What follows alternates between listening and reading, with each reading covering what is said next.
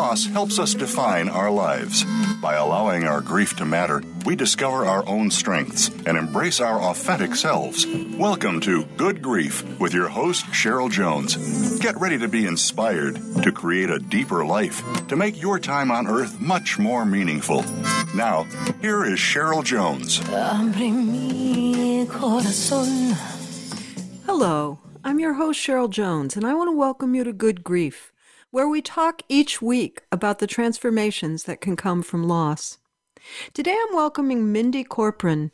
Mindy's life purpose changed from guiding people financially as CEO of a successful wealth management firm to making it her mission to gather people to shine a light on peace. Mindy is the founder of Faith Always Wins Foundation and the 7 Days Make a Ripple, Change the World experience. She's the co-founder of Workplace Healing, LLC. In her podcast, Real Grief, Real Healing, she offers her audience the opportunity to hear from real people about their life-altering experiences and what steps they took and are taking to find healing. Her book, Healing a Shattered Soul, gives readers a look into her faithful journey of courageous kindness after the trauma and grief of domestic terrorism. With compassion and forgiveness, Mindy shares her experience of loss as a daughter and a mother, a wife and co-worker, both nationally and internationally. Mindy encourages and motivates audiences to overcome life's challenges one day at a time. Welcome, Mindy. Hi, thank you, Cheryl. I appreciate being here. Very, very happy to have you. Of course, not happy for what brings you here. Such a traumatic, two actually traumatic losses that you experienced, but so glad to learn about your work in the world and to be able to share it here. Thank you. I appreciate what you do, that you have a weekly podcast about grief. My podcast is monthly, and I was thinking about that when I heard that it's weekly, and I thought, oh my goodness, that is a sad situation, that there are so many of us that are experiencing such grief, but it's also a wonderful opportunity for you to help others through your podcast on such a unique basis.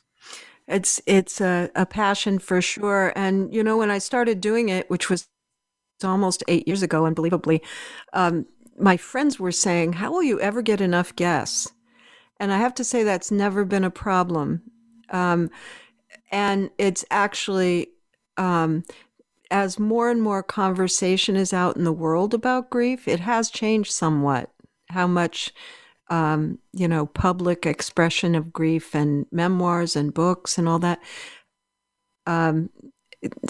Certainly lots of people are doing incredible work in the world based on their losses. Coming out of their losses. So let's talk about yours specifically, how you came to work in this world. I guess I would say you had some grief experiences before this one in terms of, leaving a marriage and leaving locations.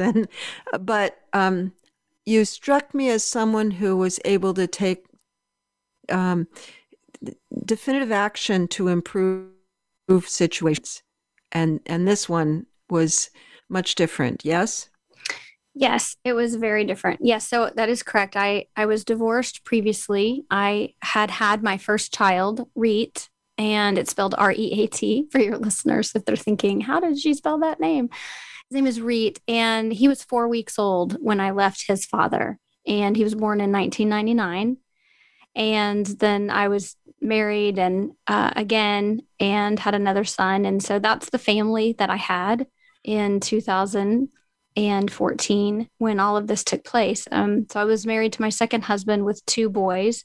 Another grief event that had happened, and I write about this in the book, at the age of 16, I lost a very dear friend of mine, my best friend, my girlfriend, Lynn. Her brother, Kyle, was killed in a car accident. Mm-hmm. And it hit me for many, many, many years. And when I wrote the chapter in particular about Kyle, And I had interviewed his mom and dad, my mom too, and dad too, Leroy and Janet.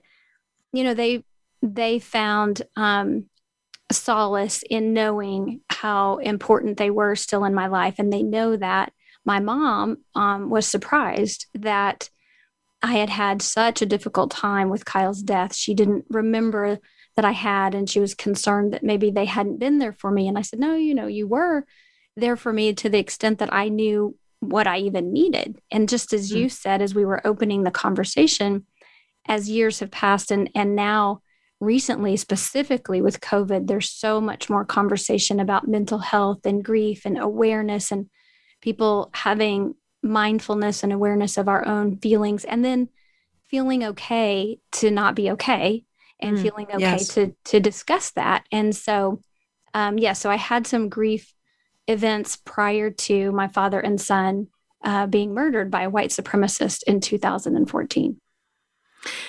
And one thing that stood out, I mean, that situation is, I like to imagine myself into people's situations. It's a thing of mine, but that is challenging to imagine, and especially so. I think my friends who are Jewish carry a fear of anti-Semitism, Yes. and violence as a result. But you are not Jewish. You wouldn't carry that fear necessarily. So why don't you tell people what happened? Because I think it has something so important to say about just how destructive, how hatred is destructive, and it goes everywhere, right? That is correct. It's not targeted really. It's just hatred. Correct. Yes. And so when I get asked sometimes about, why did I write the book? There are many, many reasons why I wrote the memoir, Healing a Shattered Soul. And one of them is specifically about the topic that you're bringing up. I am a white woman and I am Christian. So you would not typically think that I am a target of anti-Semitism, nor would I typically be a target of racism. And yet I lost a father and a son to a violent crime. They were murdered in broad daylight on a Sunday. It happened to be Palm Sunday in Overland Park, Kansas, and they were at a Jewish location. They were at the Jewish Community Center in Overland Park, Kansas. My son, Reet, who was 14 at the time, was extremely talented, and he was auditioning for a singing competition, and my dad was driving him. And we're Christian. My dad is Christian and we're Christian, but we moved in and out of that Jewish location from the time the boys were little. We had been there numerous occasions for swim class or baseball or other theater. There was an art class that I took one time. I mean, we'd just been in and out. I never had any thought of needing security, nor did I take the time to think about my Jewish friends and the fact that they did have security. They did have security, and they do continue to have security at their synagogues during their high holy days. They have security that's present. And now that this atrocity happened to us, I am much more aware, and I also do know now what it feels like to be a target. But to go back to your point was really well intended for sure, and right on, that when hate rhetoric is allowed toward anyone, it can hurt, and it will hurt all of us.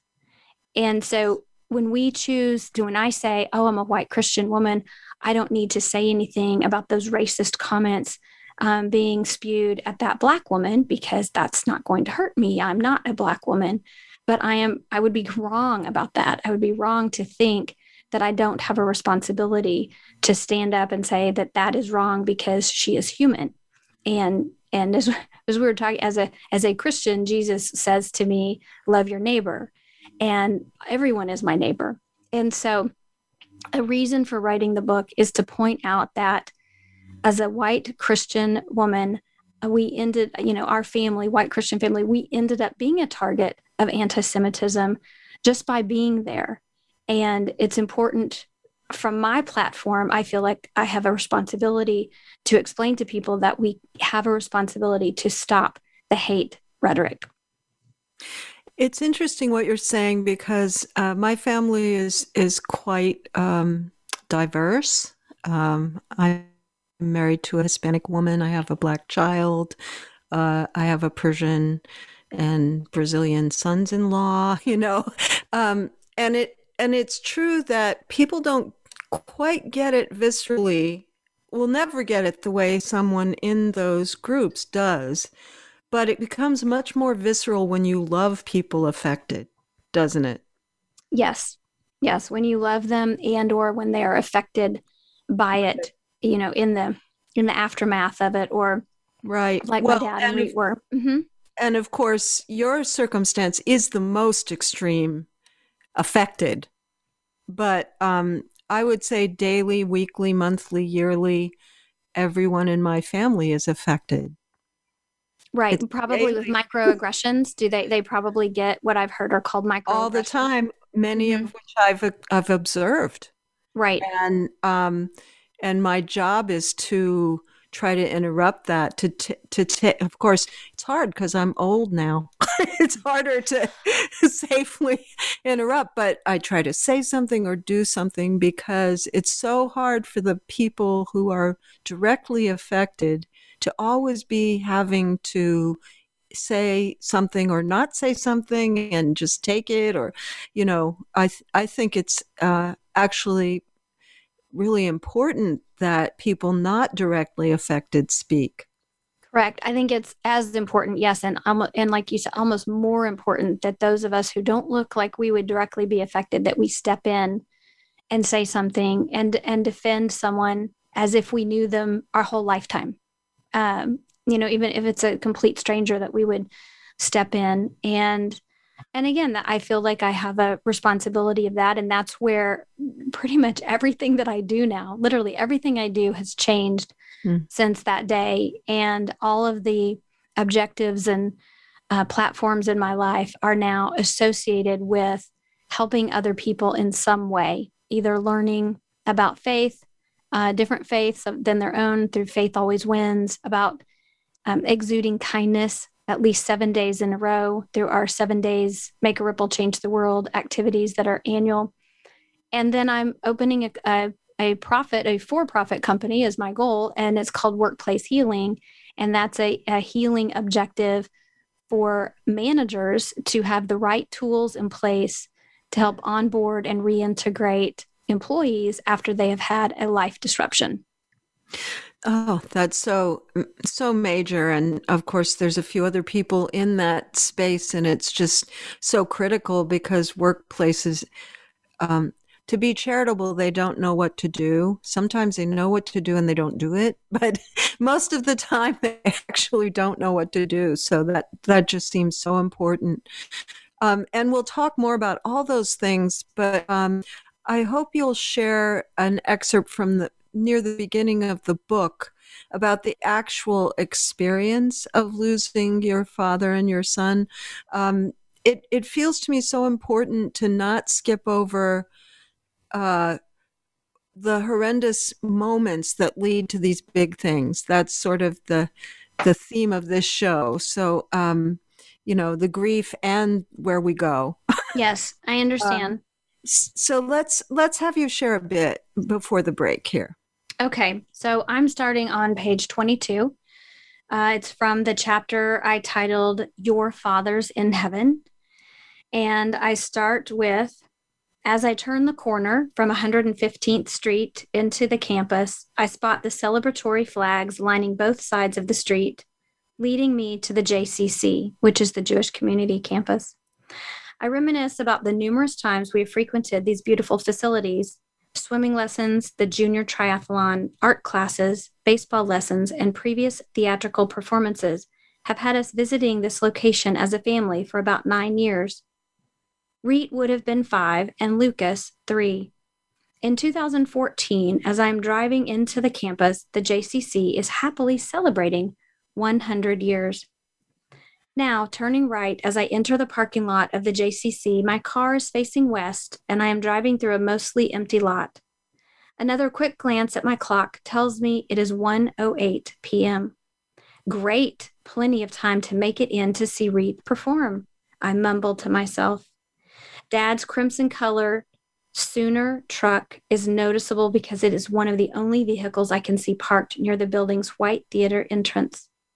His truck is facing south, and I notice both doors on the driver's side are open, but I don't see Dad. I can't see anyone walking around.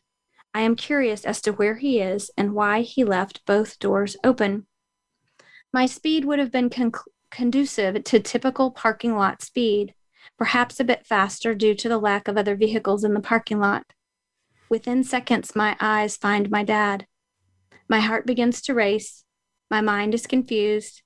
I can see clearly but not understand why my father is lying on the ground perpendicular to the driver's side door. His body seems motionless. Fear about Reed's whereabouts comes to mind. Where is Reed? Is he calling an ambulance? Has Dad had a heart attack or a stroke? I hear myself speaking in guttural language. Reed? Ambulance? What happened? What happened? That experience of seeing what's happening, but not being able to take in what's happening. I've had minor moments of that in my life. But this is such a huge moment of that. And, our psyches protect us in that way, I guess.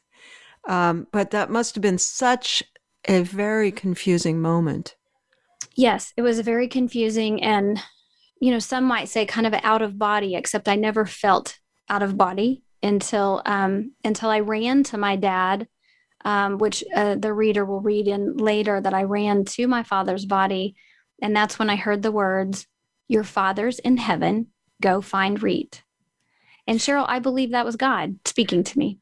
Let's come back and talk about that, because those moments of knowing, of knowing whatever it is that's beyond us. Many people call it God. You do. They're so unmistakable, aren't they? Yes, so it was powerful. Let's come back and talk about that in a few minutes. And listeners, you can find links to my website and social media at the Good Grief page at Voice America. Links to every single thing, including my email list and my novel, An Ocean Between Them. To find Mindy Corporon, go to www.mindycorporon, MindyCorporon.com. Be back soon.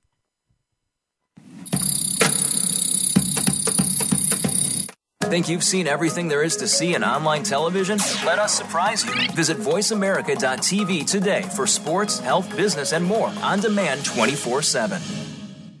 What sets apart VoiceAmerica.tv from the other video content providers on the internet? Choice and flexibility means that you can host your video content live or on demand on the main VoiceAmerica.tv channels through your own branded media player or your own private TV channel. We support multiple media formats, so all of your video content can be in one place. We offer a number of advertising and video packages. For more information, visit VoiceAmerica.tv. If you think you've seen online TV like this before, let us surprise you.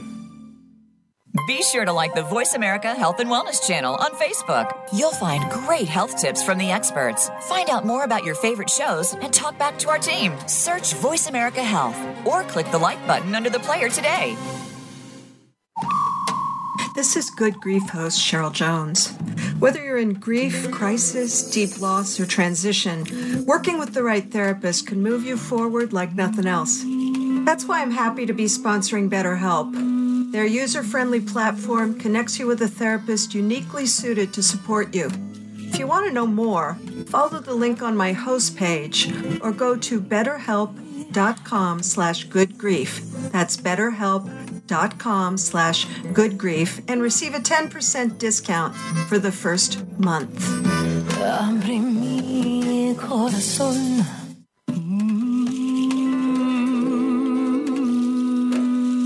You are listening to Good Grief with Cheryl Jones. To reach Cheryl or her guest today, please call 1-866-472-5792. That's 1-866-472-5792. You may also send an email to CherylJones@weatheringgrief.com. Now, back to Good Grief. Welcome back. This is your host, Cheryl Jones, and I've been talking with Mindy Corporon about her book, Healing a Shattered Soul. And Mindy, before the break, part of your what we were talking about was this hearing of a voice, and that means it didn't feel like you. And you said it did feel like God. Correct. It was not me, and it wasn't anyone else, Cheryl. The people that were in the parking lot at the time, besides my father, I found his body and he was deceased. I could tell by looking at him that he was deceased. He had died on contact from a gunshot wound. And I felt the feeling of someone holding my shoulders and stopping me from getting closer to my father. I was about 2 feet away. And I felt this pressure, like someone had both my shoulders and was pushing against me as I was pushing against them.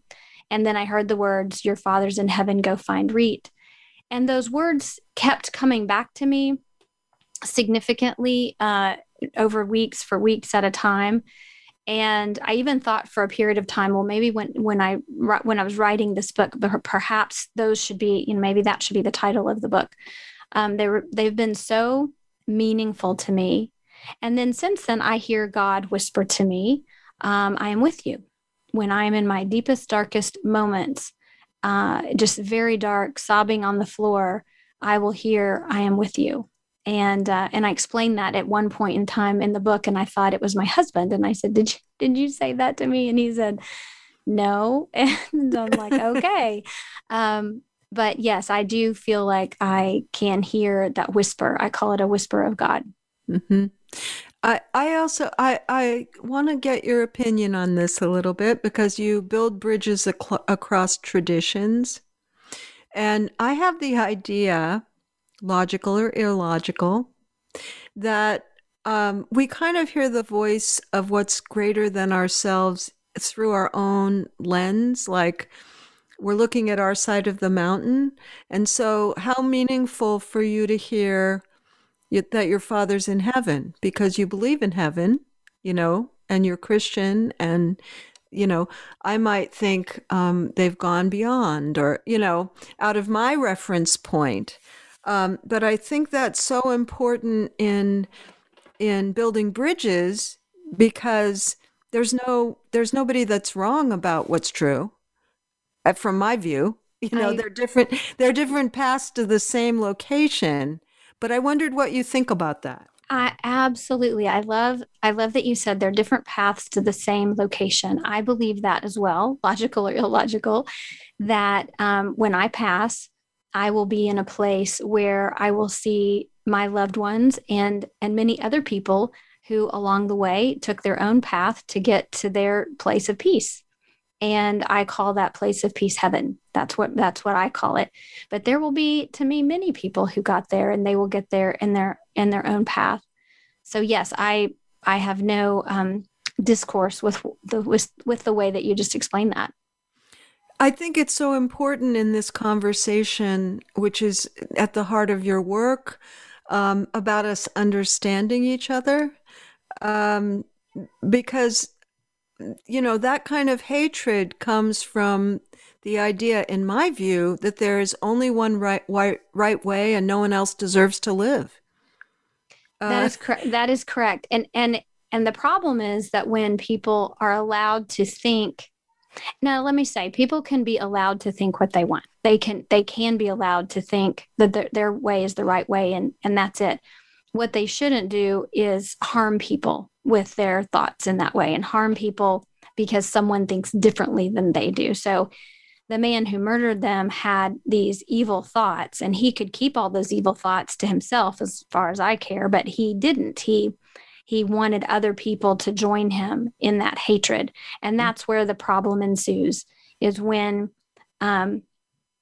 someone might be, the attacked is the wrong word. But right now what's going on, I'm really very well aware of this, is that teenagers who are very highly engaged in gaming, and I don't know exactly which gaming, but maybe all gaming. And I know that they do live and that people can join live from all over the world.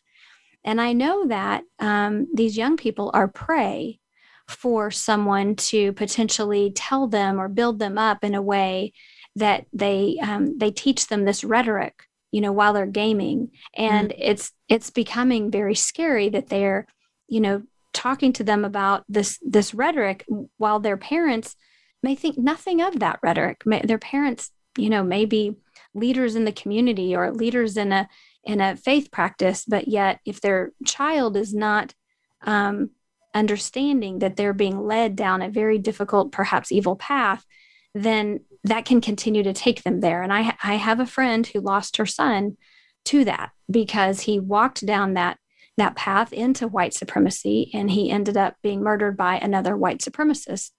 And they, and she's obviously very upset and distraught about that. And they're moving on and growing with their lives and doing positive things to help them. But I thought that when the reason I bring this up is I thought that when the murderer murdered my dad and Reet and Terry Lamano, there was a third woman murdered. And I try to always mention Terry. They were all three murdered. I thought that perhaps he said in the courtroom hearings that his parents taught him that hate. He said his dad specifically taught him that hate. And so, Cheryl, I naively thought, oh, well, that's how people learn. Their parents must be teaching them. And we have to, all these parents, we need to make sure these parents don't teach them. Well, then a few years later, I met a reformed white supremacist, Christian Picciolini from Chicago, and he's written several books and he's done documentaries on how he got out of hate. And I've had lots of conversations with him and read his book, and he got into that hate rhetoric because he was taught to be a leader. And in the space where he was taught to be a leader, what did they lead about? They led about hate. That's just what he joined. And so there are many, many ways that people can go down this path. And the crux of it, Cheryl, is people want to belong. People do. They do not want to be alone. People want to belong, and we deserve to belong. But we have a responsibility to help people belong in safe, healthy environments. Well, also brains tend to, without evolution, tend to go towards an us and them. And that's, once you understand a person, it's harder to hurt them. I'm thinking of all the less dramatic, less traumatic and dramatic ways in which people, for instance, in my community, are harassed over and over and over again, laws against being transgender and, all of that kind of stuff, which is about picking a them and throwing all your hate towards whatever the them is. I just happen to know those examples pretty intimately. Right. Instead of saying we're a we and having conversations about, what is it that we want to try to achieve, and let's have a conversation about that and get to know one another. Yes. Or at the very least, if you don't believe that being gay is right or what God wants, don't pick a same-sex partner. That's all you have to do. Just live your beliefs, but don't impose them on other people. Right. And to the extent that they harm someone, and that's what's happening, is that people can have their beliefs, but to the extent they start harming someone, and that's what this murderer did, is he had his own beliefs and he decided that it was his time. He thought he was going to die, and he thought, well, I need to kill some Jews. That's what he thought. And that's what he said. I need to kill some Jews. And he planned this out methodically and went to 2 Jewish locations and shot at multiple people. And, luckily he only murdered 3 people, and horribly unluckily, 2 of them were mine. Let's hear a little more from the book. This is a little later in the book. this had a lot of meaning to me, and I'll tell you why. Once you've read it, you caption it where I was supposed to be. Yes, I call it Where I Was Supposed to Be. That's the name of the chapter. And many times I've found over the last 7 years since their murder that I was where I was supposed to be. There's so many opportunities for me or thoughts for me to say, well, I'm the one that scheduled their appointment. I should have scheduled it somewhere differently. I didn't get to ride in the ambulance with Reet, and he died in the ambulance. And so it was a struggle for me. And when I wrote this chapter, that's what I was talking about. I was trying to heal myself through that process. Is where was I supposed to be? So let me start with this excerpt. And I'm on page 100, Where I Was Supposed to Be is the chapter. After a brief explanation, I understood that Reet's ashes would be sealed in an inner plastic vessel and then placed in the memorial case selected by the family. I interpreted this to mean locked away and not easy to reach. Reet's laughter, smile, and hugs were already not easy to reach. I wanted some control, some reach with respect to his ashes. I can recall where Matt was sitting and the look on his face when I spoke these next words. Is there any way to make Reet available to me like a scoop and go from a vessel? Feeling all eyes turned toward me, I kept my eyes focused on Matt. Fearing that everyone present, my mother, brothers, Shelley Miller, who was my driver, and other chapel employees would see me desperately grasping for Reet, I quickly continued. Lynn and I enjoy traveling. We took the boys to many places, but Reet died at such a young age. There are so many more travel destinations for us, I think. I want to take him with me, with us. I could see Matt considering my question and now this key piece of information. I had volleyed to him to help me finalize my decision. He said something like, I have never heard the term scoop and go. Could you explain a bit further, Mindy? Feeling my heart in my throat and struggling to indulge in conversation about everything Reet would never do, never see or visit, I took a drink of water to clear my throat, allowing a few moments to pass. Shelley, sitting next to me, placed her hand on my arm, offering me her own empathy. I want to be able to scoop a bit of Reet from the vessel and take him with us when we travel, say to a place with flowing water. I could place some of his ashes in our favorite locations and those we have yet to visit. If he's secured in the vessel, if he is buried in the ground, I can't do this. Could the vessel be opened? A concerned look that had settled on Matt's face now cleared, and he presented calmly to me and all of us at the table, yes, the vessel could be opened. The ashes would be inside a bag, inside the vessel, inside the urn or memorial case. The reason this hit me in the heart is that in a way you and I are talking about the kind of clarity that sometimes comes in early grief. I remember when my wife died. Now, that was a very prepared loss, as it turned out. We had years of knowing she would die and all of that. But I think the clarity is familiar. Like, grief knows what it needs. And, in some states of mind, you give it to grief, whatever it is.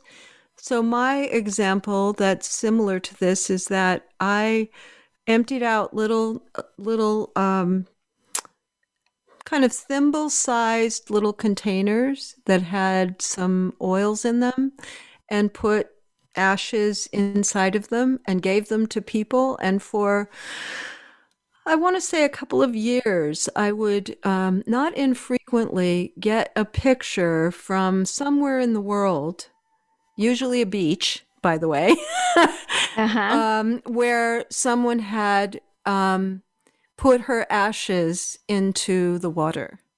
Mm-hmm. And it was the most beautiful thing to feel as if her essence was spread all over the globe. Mm-hmm. And did that give you just immense joy? Immense joy. Yes. Immense joy. And also kind of honestly satisfaction that I had followed that impulse, because people think you're weird a little bit, right? And you have to either not care or walk past it.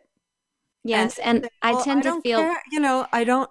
Maybe I am weird, but I have to do this. Yes, I tend to feel. I understand what you mean. I tend to feel a little creepy sometimes when I hear if someone reaches out to me very close to someone else's death. And I tend to be a magnet now for parents who've lost children. So I hear Absolutely. and know about a lot of children's deaths and the parents. And I tend to get, a message from a friend who says, just Sarah lost her child, and when can I introduce you to her? And I will let them know, you can introduce me at any time. But sometimes if I do feel that nudge, Cheryl, I'll say, I know this sounds a little creepy. I just want you to know, if you have any way to tell them, or if you about their burial, they might want to consider cremation. And I tell them why. And I said, you know what? It's up to you whether you want to pass it on. But I do feel like, hey, this is something that, you might want to think about. But I do agree with you that our grief is our own, and it stands there with us, and it gives us an indication of what we need to do for our own healing. Right. I've known people, for instance, who definitely were not going to speak at the memorial of the person. And for me, I had to speak. It's just so unique and individual what a person needs. And I do believe that it helps to have been given the space to do what we need to do. I don't have personally any regrets from that part of the story. I feel as if, God, I got to do everything that I wanted to. I actually watched my wife went to the crematorium. I watched her cremated as a result of a suggestion of someone else who had lost their spouse. Mm-hmm. So, the way you pass that along there, as soon as I heard it, because we knew she was going to die, I was like, I'm doing that. And it was actually very expensive because you got to shut down the whole place. But so let's go to another break, and we'll come back. When we come back, I think we'll talk some more about all this, but also a little bit more deeply about the work that you do. Thank you. Listeners out there, you can go to weatheringgrief.com. That's my website. You can go to the Good Grief host page. And to find Mindy Corporon, you can go to mindycorporon.com. Back after the break.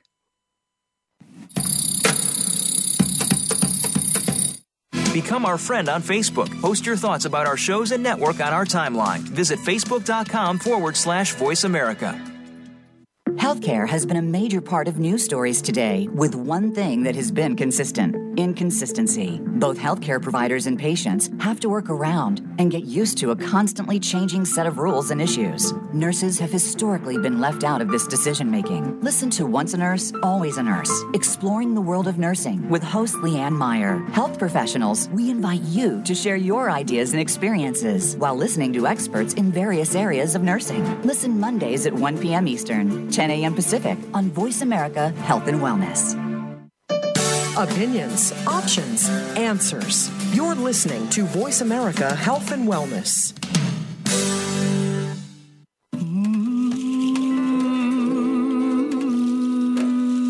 You are listening to Good Grief with Cheryl Jones.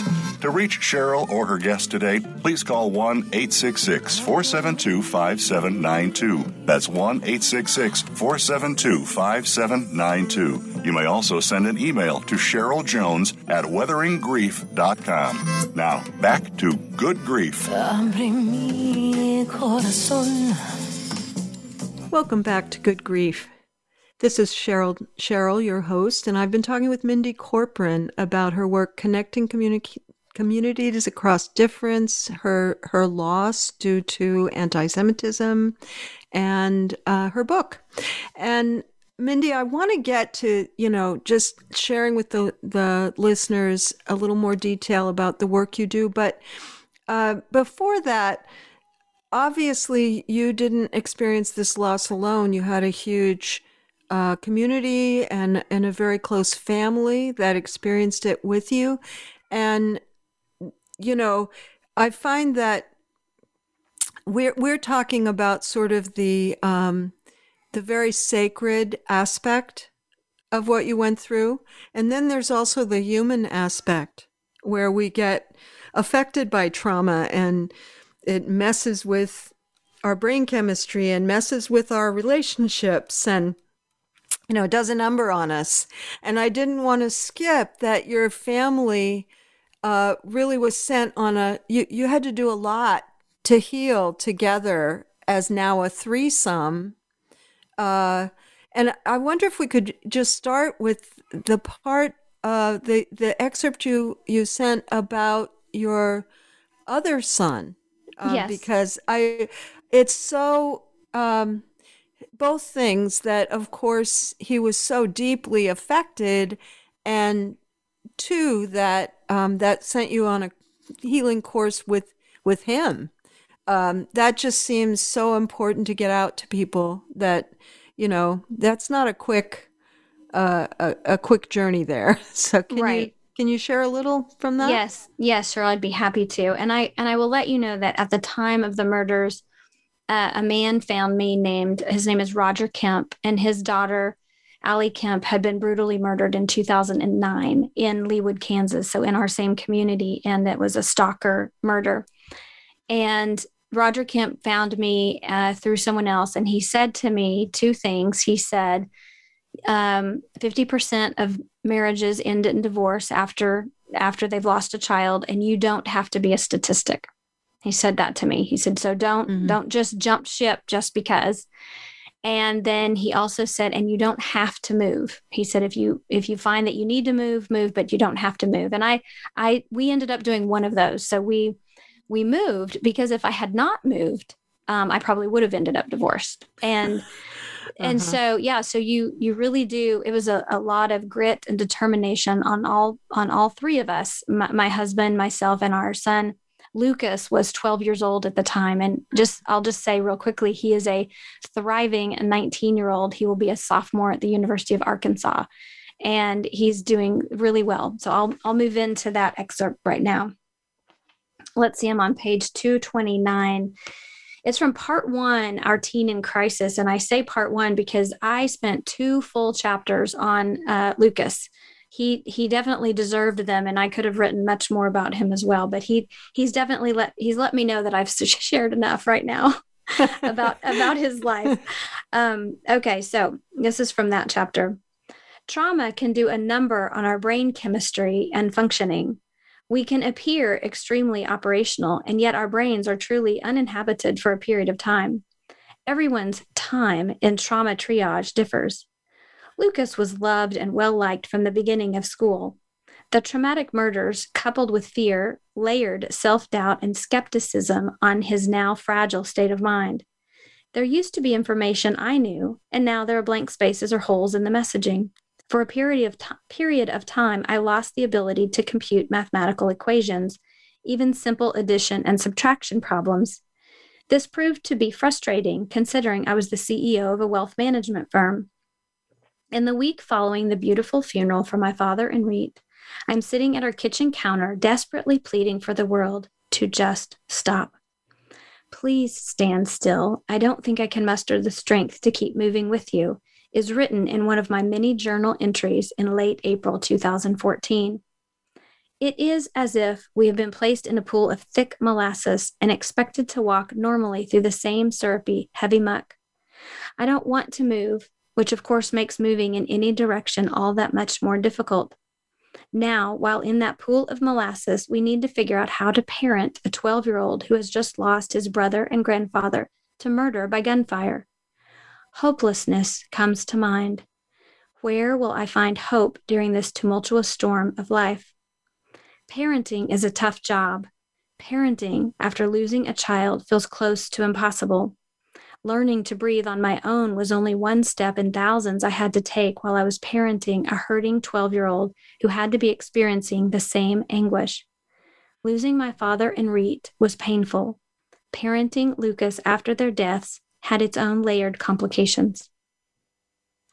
And that's to the side of, I'm working with a family right now, a mother and two adult children, in their 30s, who the father of the family died, and they're all doing it differently and, together but differently, and so much conflict because you need what you need, and then it conflicts with what other people need, and you're trying to be there for everybody, and it's really complex, isn't it?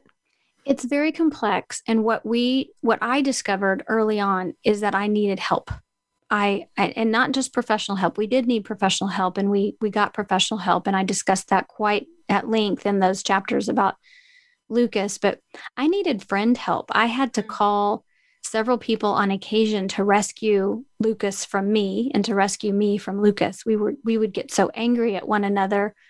I said, when you're driving a car and you want to push your child out of a moving car, there's a problem. Call a friend. And I phoned a friend.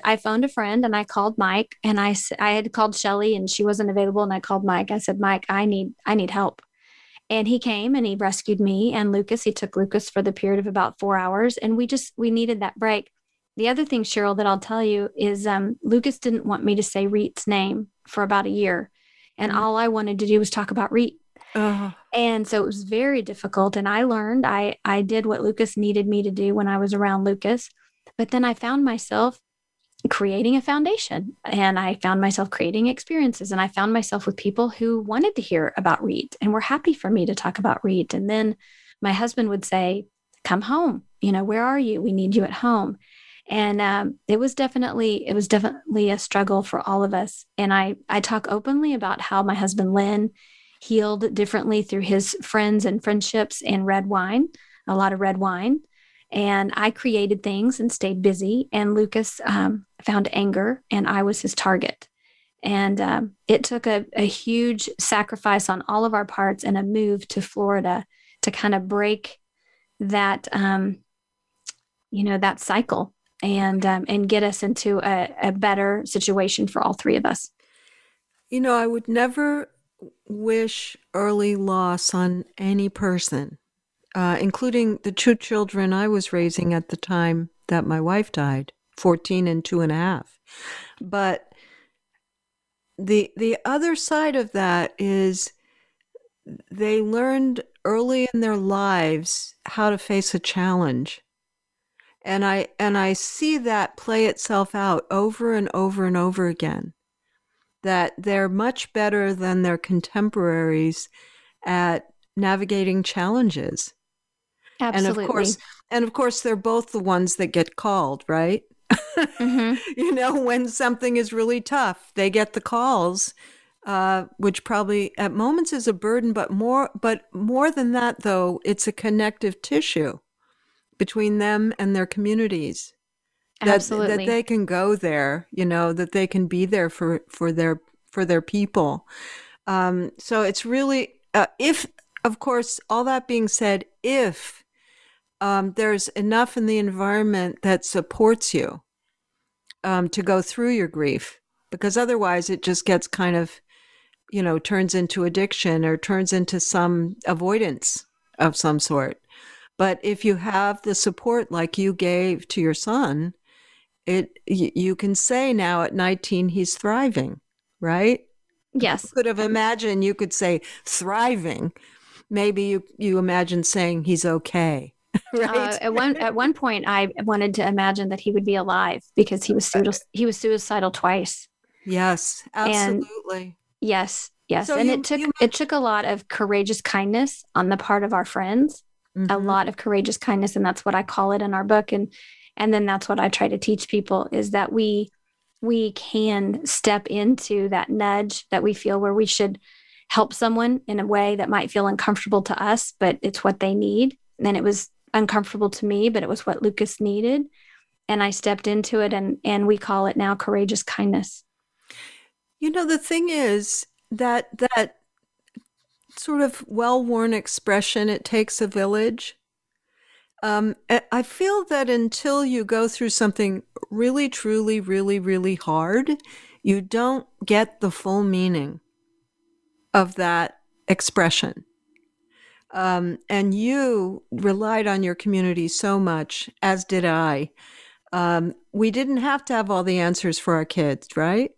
That is right. You know, in fact, we were not the best people sometimes. And they came back to us with having gained something out there. Yes. And I just think that's so valuable to learn early. Yes, Lucas, we empowered him and gave him the ability to, we put people in his place or surrounded him. We did a good job of surrounding him with good adult mentors, great adult mentors. And he now knows who those people are, and they are part of his tribe. And he has no problem reaching out to them on his own if he feels the need. And it could be a professional counselor, it could be a friend. But I've also gotten to the point now when he has a question and asks me something difficult and serious, I don't feel like I have to just send him to someone else. I can say to myself, you know what, Mindy, you're strong enough now. You can answer that. And that took time. And also he's matured enough that he can ask you. Yes. And that's happened with both of my kids, that the conversation has gotten much more fluid and much more open. So in the few minutes we have left, you said you were kind of driven to, you know, you were already an entrepreneur, so you already had that in your wheelhouse, but kind of driven to do these big projects as part of your healing. And I can understand that. It's the same reason I do this show.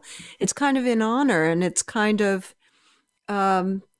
it comes directly out of making meaning out of what I went through. And I imagine there's some of that for you. But just in these couple of minutes, can you give people a little more detail on what you do in these various entities? We've got like 2 minutes left. Yes. And they can find everything about me too. As you've already noted, my website.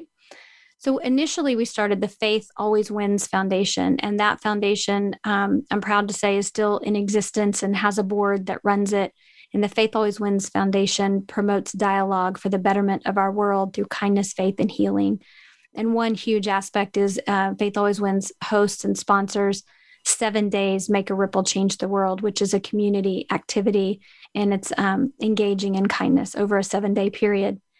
And then currently, other than the book, which we've talked about enough, and I'm thankful that we got to do that, but currently I'm working on workplace healing, and it's going to be a software as a service company. It's going to be a business-to-business company.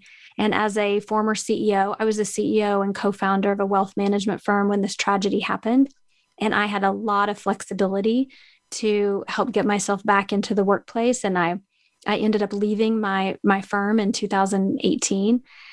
And as I was leaving the firm, I looked back and said, what can I do with my new skill set of understanding how to get through trauma? And I decided, along with a partner, Lisa Cooper, we are creating tools for managers in particular, not the grievers, but managers, so that they do know what to say and when to say it when an employee has a life disruption. I really hope you'll keep me updated, because that's so vital. And I just really want to thank you for being here today. I've enjoyed our conversation. Thank you.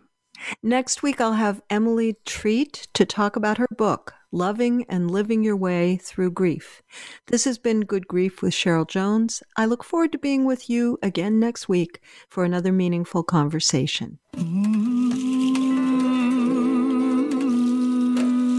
Thank you so much for joining us for Good Grief. Please come back next Wednesday at 5 p.m. Eastern Time, 2 p.m. Pacific Time for another edition featuring your host, Cheryl Jones, on the Voice America Health and Wellness Channel. Have a meaningful week. Abre mi corazón.